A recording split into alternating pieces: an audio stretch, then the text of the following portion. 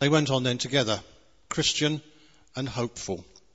The way got very rough. In fact, the stony road was so rough on them that their feet became weary and blistered. And they hadn't gone very far together when they saw a stile. And the stile seemed to go sort of parallel with the road they were on, the narrow path, which was the way to the eternal city. And when they got there, they were somewhat distressed because of all the things they'd suffered in Vanity Fair, and their feet were absolutely killing them. And Christian said, "This looks like a shortcut. Let's go here." And so they climbed over. Hopeful wasn't quite so hopeful about this, but what happens if it leads us out of the way? "Oh, it won't," said Christian. "It'll be okay. Look, see, there's another pilgrim just ahead of us." And so they walked on together. But nighttime was coming, and the darkness in which they found themselves as they now walked through woods was very dark indeed. And then they realized that they couldn't see the pilgrim in front of them, and they heard this terrible shriek coming from the darkness. Ah! And then an eerie silence. And this was too much for Hopeful. "I'm sure we must be on the wrong road," he said. Let's go back to the stile where we came." And Christian by now was beginning to feel that he'd been rather stupid and not been sensible enough. And so they turned round and set out on their way, but the heavens absolutely opened. They became drenched, a thunderstorm with thunder which echoed right across the county, and the rain came down, and it was so heavy that it began to wash the path out, so they couldn't see their way any longer. In fact, there were flash floods in places, and at times they wondered whether they were going to drown, and they now were totally lost, and wondered if they would die altogether if they hadn't found a ledge. And the ledge had an overhanging rock, and they saw it in the dark, and they crouched into it and huddled together, trying not to get the drips down their neck as the rain continued to fall, and comforted one another as best they could, and eventually fell into a fitful, and then, because of the struggles they'd had in Vanity Fair, into quite a deep sleep. When they woke up, it was bright morning. They were woken by a gruff voice. "What are you doing here?" said the voice, and they looked out, and all they could see was a pair of knobbly knees. "Well, we're pilgrims, and we're on our way to the Celestial City, and we took a wrong turning." "You took a wrong turning onto my land," said the owner of the knees, who was none other than Giant Despair from Doubting Castle. "And you've been trampling over my fields, and I don't let anybody trample over my fields. I'm going to take you away." And because the two of them couldn't say anything about it, they knew that it was true. They shouldn't be there. And Christian particularly felt so guilty that he'd got his friend into this trouble that they didn't even try to run away. And the giant was so big and so fearsome that they just allowed him to pick them up and take them away to Doubting Castle, where he put them into a deep dungeon. There was a kind of window high up, but not much light came from it. It was dark in there. It was stinky. It was foul. Rats were running around. It was cold and it was damp. And they were left there from Wednesday morning till Saturday night. Not a bite to eat. Not a drop of water to drink. No companionship except each other, and they were both very depressed, and Christian extremely guilty. Friends didn't know where they were. Nobody could find them, and it was helpless. When the giant went to bed on Saturday night, his wife, whose name was Diffidence, who had no real self-confidence at all, and therefore didn't trust anybody, and therefore could be quite malevolent, even worse than the giant, asked about the prisoners. Where they come from? Where are they going? What were they doing here? And the giant answered her question. She said, "Well, what are you going to do about them?" And he said, "Well, you tell me, my dear," because he only ever did what his wife Diffidence told him. He said, "In the morning you should get up and beat them to within an inch of their lives. How dare they come here trespassing?" So in the morning he did what his good wife had said. He got up. He stripped a branch from a crabapple tree. He went down to the dungeon and he beat them mercilessly. They were blackened and bruised and nearly dead. And he just looked at them and went, "Ha, that'll teach you for trespassing on my land." And then he locked them back in and left them there. In the meantime, he went to bed that night, and his wife said, "Well, how have you left them?" "Well, I've left them bruised and battered." You're too gentle with them. They've got nothing worth living for. They have only bitterness to face because they're never going to get away from here. Go back to tell them in the morning to take their own lives. It's better that they just kill themselves than they stay here and we have them on our hands. So in the morning, Giant Despair went there, and he said, "You have only a life of bitterness facing you here in your despondency, because I'm never letting you out of this place. Take your own life and have done with it." He was very kind, though. He gave them a noose, he gave them a knife, and he gave them a little bottle of poison so they could choose their own way of ending their life and departing this one.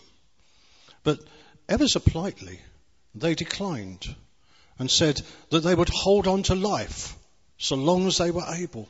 And this made him so furious that he prepared himself to kill them and tear them apart from limb that very moment, except that he had a weakness. And the weakness was this, that in thundery and dark and cloudy weather, he was as strong as an ox. But when the sun came out, he was all weakened at the knees and had fits. And it just happened that one stray beam of sunlight came through that window in the top of their cell and caught him in his eye. And he fell into one of his fits and had to crawl away, locking them back in. Christian, however, looked at the things he'd left behind and he said, "He's quite right, we're never going to get her. Perhaps it would be better if we take her hopeful." Being hopeful, said, "Well, the giant doesn't necessarily have the last say. Who knows, he may have another fit and forget to lock the door." And so with words like this, he managed to comfort Christian, who hung on in there, holding on to life. But it was a miserable thing, and they were still swollen and sore from the beating. Now, the giant's wife spoke to him again. "Are they still alive?" "Well, they seem to be doughty rogues," said the giant. "Well, take them outside the castle in the morning and show them the pile of bones of previous pilgrims that you've just ripped apart and left there." So that's what he did. In the morning, he took them out of their cell and he took them down into the palace yard, and there was such a pile of bones that they could scarcely breathe for fear. "This is what I do with people who trespass on my land," he said, "and it's what I will do with you within 10 days' time." And he took them back. A dungeon. Christian, so full of guilt, was ready to give up. But hopeful, the ever hopeful, "You defeated Apollyon with your trusty sword, and the valley of the shadow of death didn't defeat you. And I remember how brave you and Faithful were in Vanity Fair. Don't give up now. We should talk to the Lord of the heavenly kingdom and pray."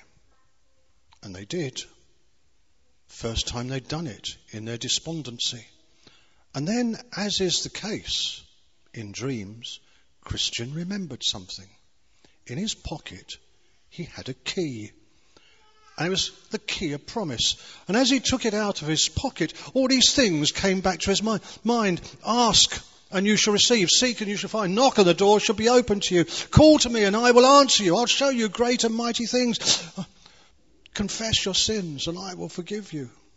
So many promises came to mind that they both took heart and then wondered if the key would fit the door of the dungeon. Well, the lock was very high up the door, and they were very little in the giant's castle, so Christian had to stand on Hopeful's shoulders. And they were both very weak. They still hadn't eaten anything, and it was wobbly, and he had to stand on tiptoes, and he just about managed to twiddle the key into the lock. And then, once he got it in there, he had to turn it, and it was an old lock, and it was rusty, and he had to try, and he tried again and again. He fell off his shoulders, climbed up, tried again, and eventually, using both hands, he managed to twist it, and then clack. The lock opened. The door began to open, creaking on its hinges. "Quick, let's get out of here," they said. As they ran, remembering what could happen if they get caught, to get outside, but they heard the giant chasing after them. He'd heard the door opening. He'd screamed and jumped out of his bed and leapt, rushed down into the dungeon where he found the door open. And now he, swearing and cursing, he was chasing back after them. They looked over their shoulder and they saw that he was almost on them. He was going to catch them any moment, and Christian said, no, we don't stand a chance. Here's where we die. And just then, the first light of the morning sunshine came through the clouds and hit right into the face of Giant Despair. Had one of his fits, and his legs went all wobbly, and he fell over, and they charged for all they were worth, out of the castle, out of the grounds, back the way they come. They could see the path again now, and they heard the giant cursing and thundering at them in the background, but his voice got further and further away, until eventually, to their great relief, they came back to the place where they'd taken the wrong turning. Before they went on, though, they made certain they posted a notice. "Over this stile is the way to Doubting Castle. All trespassers will be destroyed. Take warning." And confident in their own hearts that nobody else would suffer that fate, just there they walked on. And it wasn't long before they came to the Delectable Mountains. Now they'd seen the Delectable Mountains from the top of the Palace Beautiful, and they were as beautiful as they'd been told they were, and there was good, clean, clear water. And having been in the dungeon for so long, they just needed to wash themselves and refresh themselves. And there were fruit trees from which you could freely pick fruit and refresh yourself. And so they stayed there for a while, cleaning themselves and refreshing themselves and getting something decent to drink and eat, until they were refreshed and willing and able to go on their way. As they went on their way, they noticed a chap coming down a crooked lane. His name was Ignorance. And he joined them. "Well, where are you off to?" they said. "Well, I'm on my way to the Celestial City." "But you came down a crooked path. You didn't come through the wicket gate, which is the proper way to get on." "That doesn't matter," he says, "how I got on to the way. I shall be okay. But when you get to the Celestial City, have you got a parchment? Have you got your passport that you can show them?" "No, I haven't, but I'm quite sure it will be okay," said Ignorance. "Well, we're really not certain that that's quite right," they said, really trying to persuade him to go back and come the proper way. But he says, "No, I don't know you. You're utter strangers to me. You follow your religion and I'll follow mine. I'm certain it will be fine." And so they walked on without him. They came to some shepherds, and the shepherds took them to the top of a little knoll. And there, on the top of the hill, as he'd been told, they were allowed to use the spyglass of the shepherds, and from there they could see what they thought was a golden gate of the Celestial City. They took turns and marvelled, and were so heartened to go on with their journey. Then the shepherds warned them. "It's not far to go now," they said, "but beware of the flatterer, beware of the enchanted ground." And so they walked on. They came to a fork in the road, and unusually they couldn't quite tell which was the clear way to go. But somebody in white robes passed that by, whom they took to be a shining one, and he spoke so kindly and generously to them, and was so polite. He said, "Where are you going?" They said, "We're off to the Celestial City." "Well, I'm going that way myself," he said. I'll accompany you." And so they walked on with him. He spoke wonderful things. He asked them about themselves, and when he realized that they were Christian and hopeful, he was so encouraging. "Oh, we've heard all about you, Christian. We've heard what you did to Apollyon. Oh, they just can't wait for you to arrive in the Celestial City. And you must be hopeful. You're the one who turned aside. But we're so proud of you for turning back again. It takes real guts to get it wrong and then turn back again." And so they were so encouraged and heartened by his fine speech and the way that he spoke to them and made them feel good about themselves, that they didn't notice that the road had turned back on itself and they were actually walking away from the celestial city. And when they did notice, because they'd been so careful listening to this man in the white robes, they hadn't noticed that there were nets set, and they fell into a man trap. And the more they struggled to get out of it, the more entangled they got in this trap, and the more hopelessly confused. And they cried out to the Shining One to help them, but when he took off his cloak and turned round, he was a hideous creature. And he just mocked them and sneered and abandoned them. And they heard him laughing and cackling like an old witch as he disappeared into the woods. If it hadn't have been that a real Shining One had come along, they'd have been there all day. But the real Shining One let them out and said, "Didn't anybody warn you of the flatterer?" "Well, the shepherds did," they replied, "but we never thought that such a fine-speaking man could be the flatterer." They found the path again. They noticed once they got on the path that ignorance was still creeping up behind them. And as they went, they began to feel very dreary. Was it the sense that they had been so stupid in listening to the flatterer? Was it that they were still worn out from their imprisonment? What was it? But they began to feel very dreary, and their feet got heavy and drowsy. They began talking to each other, yawning. And Hopeful said, I'm so tired. Can't we just stop and sleep a while? Because sleep is good for the labouring man. And Christian, yawning likewise, said, On the other hand, if we go to sleep, we might not wait again. I fear that this might be the enchanted land. Hopeful felt so stupid that he hadn't realised it himself. And then suddenly it seemed to them as though they'd been cast into a spell. And their feet became leaden and their eyes were heavy. And it was so difficult to trudge along that in the end they decided they would talk non-stop to one another, even if it was absolute nonsense and stupid jokes. And they talked to each other about the book. They talked to each other about their journeys. They pinched themselves and they pinched each other. And they made such slow progress, but they refused to shut up until suddenly they came out into lighter air, sweeter air, with birds singing and the sun shining.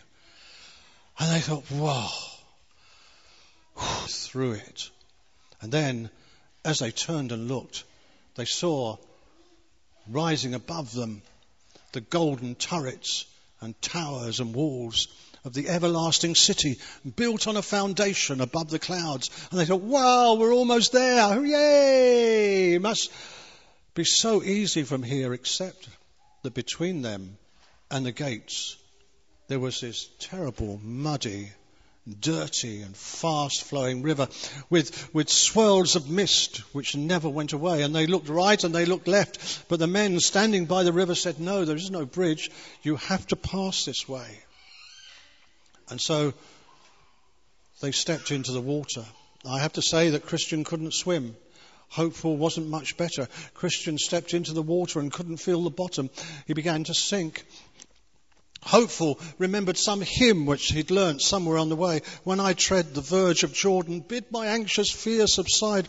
Death of death and hell's destruction, land me safe on Canaan's side. We'll make it, he said, holding on to his friend. But Christian sank beneath the water, and he had never been so horrified or fearful of anything in his life. Not even the valley of the shadow of death had been like this. But the fact that people suffer such terrors and horrors at times going through the river doesn't mean that God has forsaken them. And suddenly, as they lifted up their eyes to try and see again the turrets of the golden city, they seemed to renew their strength. And the river flowed less fast, and they began to feel the bottom beneath their feet, and it wasn't slippery anymore, and it was firm, and they came out on the other side. And when they came out on the other side, looking at the eternal city, whoa, they were met by some shining ones who were so pleased to see them. You may wonder what had happened to ignorance, by the way. Well, he had found a rather dubious ferryman called False Confidence, and he'd paid him, and he got across the river fine. Didn't even get his shoes wet, actually, and he was standing there. But the shining ones came to meet Christian, and hopeful. And although it was the hill, there was a steep hill leading up to the city, they seemed to almost run up there. It was so easy because of the companionship they received and the help they had. Ignorance, on the other hand, had no one to meet him, and he had to struggle up this hill on his own. They were announced and they showed their passports, and it seemed like a cloud of great witnesses, hearing of their arrival, came and stood on the ramparts and began to cheer them. Ignorance, on the other hand, finally made it up, but when they leant over and the guard said, "Have you got a passport?" he felt around inside his jacket, and of course we know he had no parchment. And he turned round and walked back the way he'd come. Christian, however, and to hopeful, the gates were opened. And as they walked in, the heavenly choirs began to sing for them. The streets were paved with gold. The people in there seemed to have bright eyes. There didn't seem to be any illness around. Nobody seemed as though they were about to die. They all looked so alive. They were wearing crowns of righteousness. And then faithful, who'd been the first to get there, came up and greeted Christian and hugged them both. And then they saw Abraham, and they saw Moses, and they saw all kinds of great saints that had got there long before them, who rushed up to greet them and seemed to know them by name, which was absolutely awesome. And then as they walked in, they realised that they had crown of life on their head, because they'd been faithful unto death. And then ahead of them, they saw the throne of the Prince, the King himself. And they walked up to it, and with great humility they bowed down, and they cast their crowns on the ground before him. But to their astonishment, the King stood up from his throne and walked down and welcomed them and lifted them up from the ground and turned them round to face the crowds that were greeting them, and said to each of them, "Well done, good and faithful servants." And all heaven cheered. And as I watched, the doors closed, and suddenly I woke up. Because it was just a dream. The Christian who'd had the dream, John Bunyan had it in the original version. Christian who had the dream looked around his room and he saw a bookshelf. And on the bookshelf he saw the book which had started in his hands in the dream. And he jumped out of bed and he picked it up. And it was the very words that he'd been hearing in his dream. And he called his wife and showed the words to him. And the children, they began to read them together. And that morning, as he got up from his dream, he and his wife and his children determined they were going to go on this journey together. Whatever it cost them, whatever spiritual dangers they faced, whatever mistakes they made, they knew that there was a king in a celestial city who was so merciful they could turn to him again and find forgiveness and pardon. And now they were going to do this journey for real. Now you're on that journey for real. And the question is, are you willing to face Apollyon? Are you willing to walk through consumerist Vanity Fair and turn your eyes away from your wares? And if people curse you as they did those pilgrims, are you willing to take the curses because you prefer another kingdom and a higher king? How about you?